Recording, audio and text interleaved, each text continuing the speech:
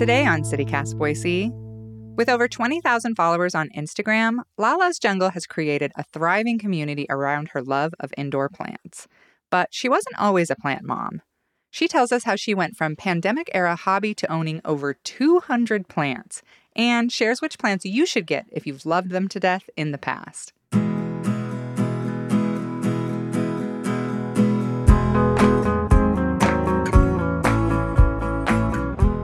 It's Wednesday, April 12th. I'm Emma Arnold, and this is what Boise's talking about.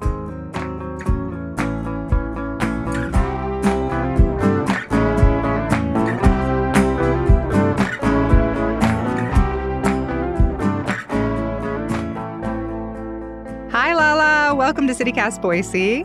Hi, thanks for having me. So you have over 200 plants in your collection at home. What is it like to be a crazy plant lady? Oh my gosh, I don't even know where to start. It happened overnight. It's just been something that has kept me sane for the last 3 years, just because of how the world has been. It's just been a great hobby to have, and I really enjoy it. Is your collection growing every day? Like, are you constantly adding, or are you like, okay, this is enough plants? I add and let go. So I let go of plants that aren't bringing me joy anymore. I share them with friends. I do sell. Oh, nice. Yeah. Some of them as well. But I'm constantly bringing in plants. My husband's like, can you please stop? How do you do it? Like, what's your routine? This seems like a ton of work. It is a ton of work. I used to use an app for plant care that would help me understand when I would need to water certain plants. But then you kind of just get the idea of what plant needs what care at certain times. So there's plants that will need watering more often than others, and I have my eye on those. Plants are so awesome because they will show you what they need. They will show you by being droopy or wrinkly. So you kind of get the feel of what they need throughout your process. But at least at this point, you know what they need, which makes me think, what do your plants teach you? Do you find there's like a deeper meaning behind caring for these plants? I think there is. Like I said, it's therapeutic. It's helped me with my mental health. And I know from just being in the plant community online that a lot of people use this as a therapeutic tool. There's something about them that attracts you to them. I've heard people say that a plant will call to you when you're looking at it. And I feel like that's very true. Like you see a plant and you're like, oh my gosh, you are coming home with me today. I don't know why, but you are. I think that's really true. And I always, for housewarming gifts, I always give a plant something that I kind of feel like fits a person's personality. You said you gift a lot of plants. Are you careful when you gift them? Do you think this is a good fit? Yes, I always try to make sure I gift something that is relatively easy if I know the person is not per se an expert or advanced in the plant care or is just starting. I have like my set of plants that I will gift to my friends or family. I've gotten almost all of my friends addicted to plants at this point. So what is the best beginner plant for somebody who's not quite familiar with, how to get started, or what's a really good, a hard plant to kill? A hard plant to kill, in my opinion, would either be a ZZ plant or a snake plant or a vining plant like a pothos plant. Those are probably going to be your best shot at not failing as a plant parent. Good to know. So what is your current favorite plant in your entire collection? Oh my gosh. Not to make you choose, but who do you love the most right now? Who do I love the most right now? I don't have a plant per se, but I do have a genus that I love for sure, and it's Hoya. Oh, Any yeah. hardy Hoya plant I am a fan of. They are almost like a succulent in that regards, and a lot of people say succulents are a beginner's plant. They are not a beginner's plant, in my opinion. They are drought tolerant, which is amazing. So it could be a great beginner plant, but people tend to overwater them. And I'm actually looking at one right now in my window, and it's called a Hoya Crimson Queen. That one is probably one of my favorites because it was one of my first ones. And I still like looking at her, so she's still part of my clan.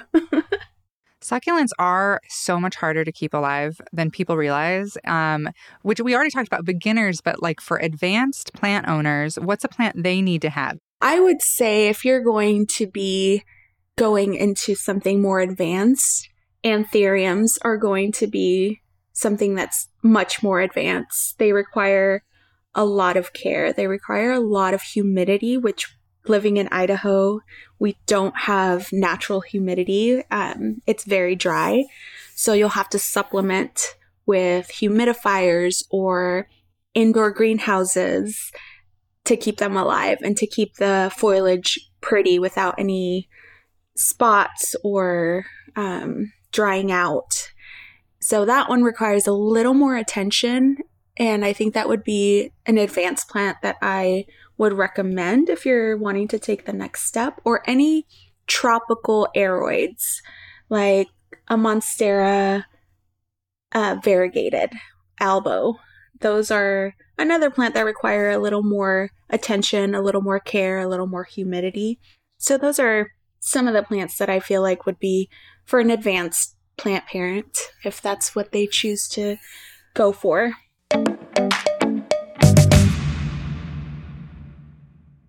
So you started in 2020, and I'm sure you've experienced a lot of trial and error with your plants. Can you share some tips with us? Yes, a lot of trials and errors come with being a plant parent. Definitely get yourself a moisture meter. You could stick that right into the soil, and it'll tell you if your soil is dry, moist, or wet. And that will give you an idea where you're at with your plant that day, and maybe you could wait another week to water your plant. Another awesome tool is Instagram, honestly. Instagram, the plant community, they are so helpful to everyone. I've experienced so much joy being in that plant community. I could ask anybody a question and they have an answer for me right away. Or even a local Facebook group. We have a Facebook group here in Boise called Idaho Plant Lovers. If you ask a question, somebody's going to help you. Just no pressure. Plants are going to die.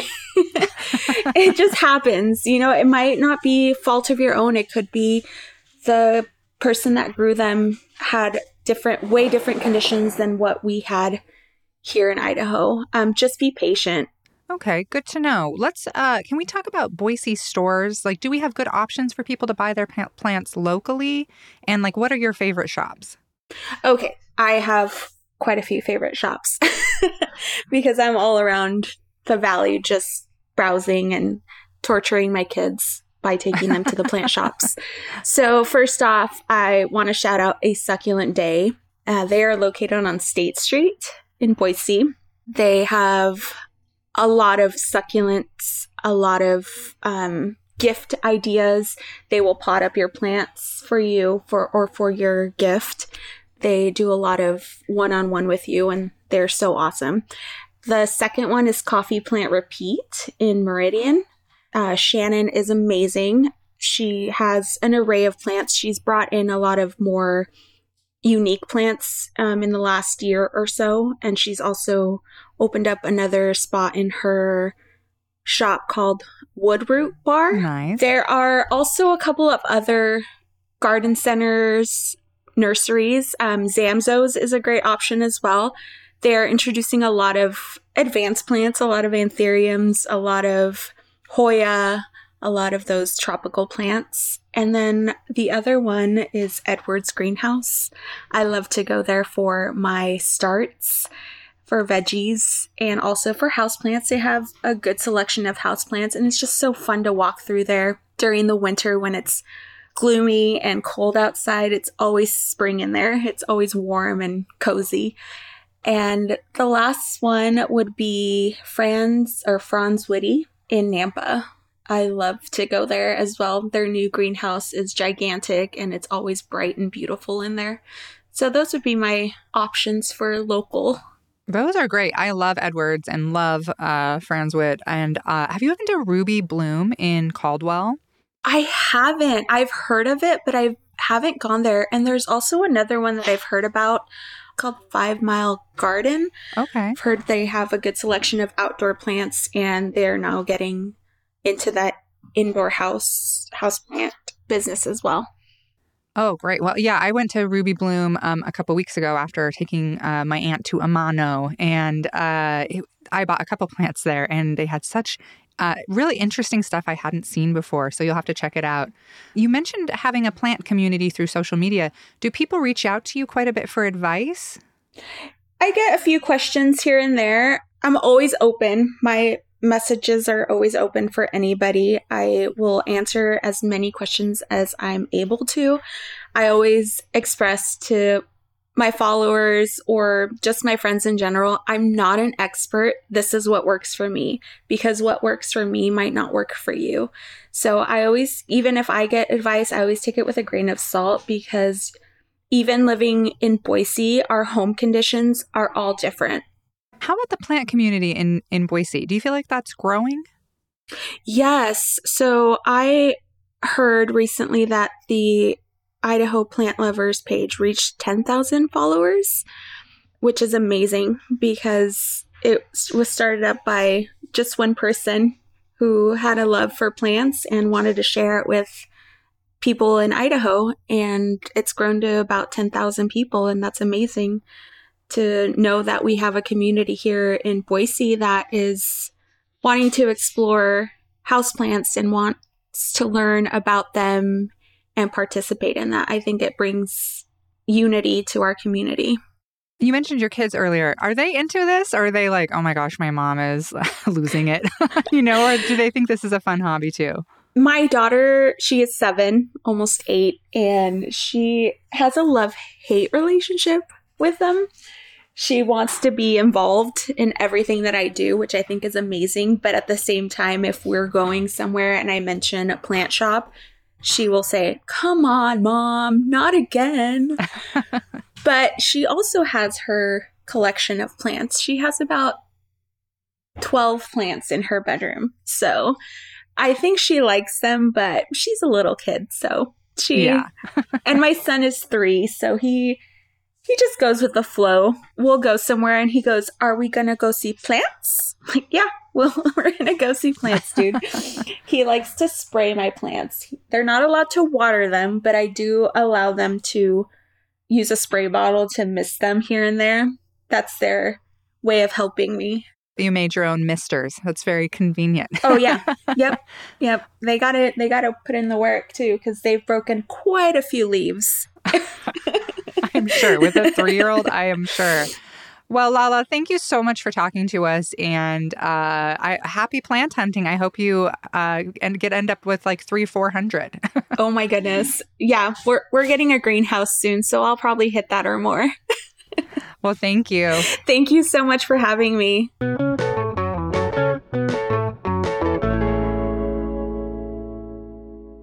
One more thing before you go. According to the camping advice website Adventure on the Rocks, Idaho is the 4th best state for camping in the U.S. Of the criteria, the Gem State shone in the number of hiking trails and free campsites. Wyoming ranked as the best state for camping, followed by Montana and New Mexico.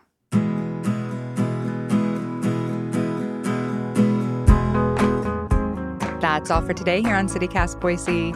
If you enjoyed the show, why not tell a friend? Leave us a review and subscribe to our Hey Boise newsletter. We'll be back tomorrow morning with a special Farmers Market episode. Bye!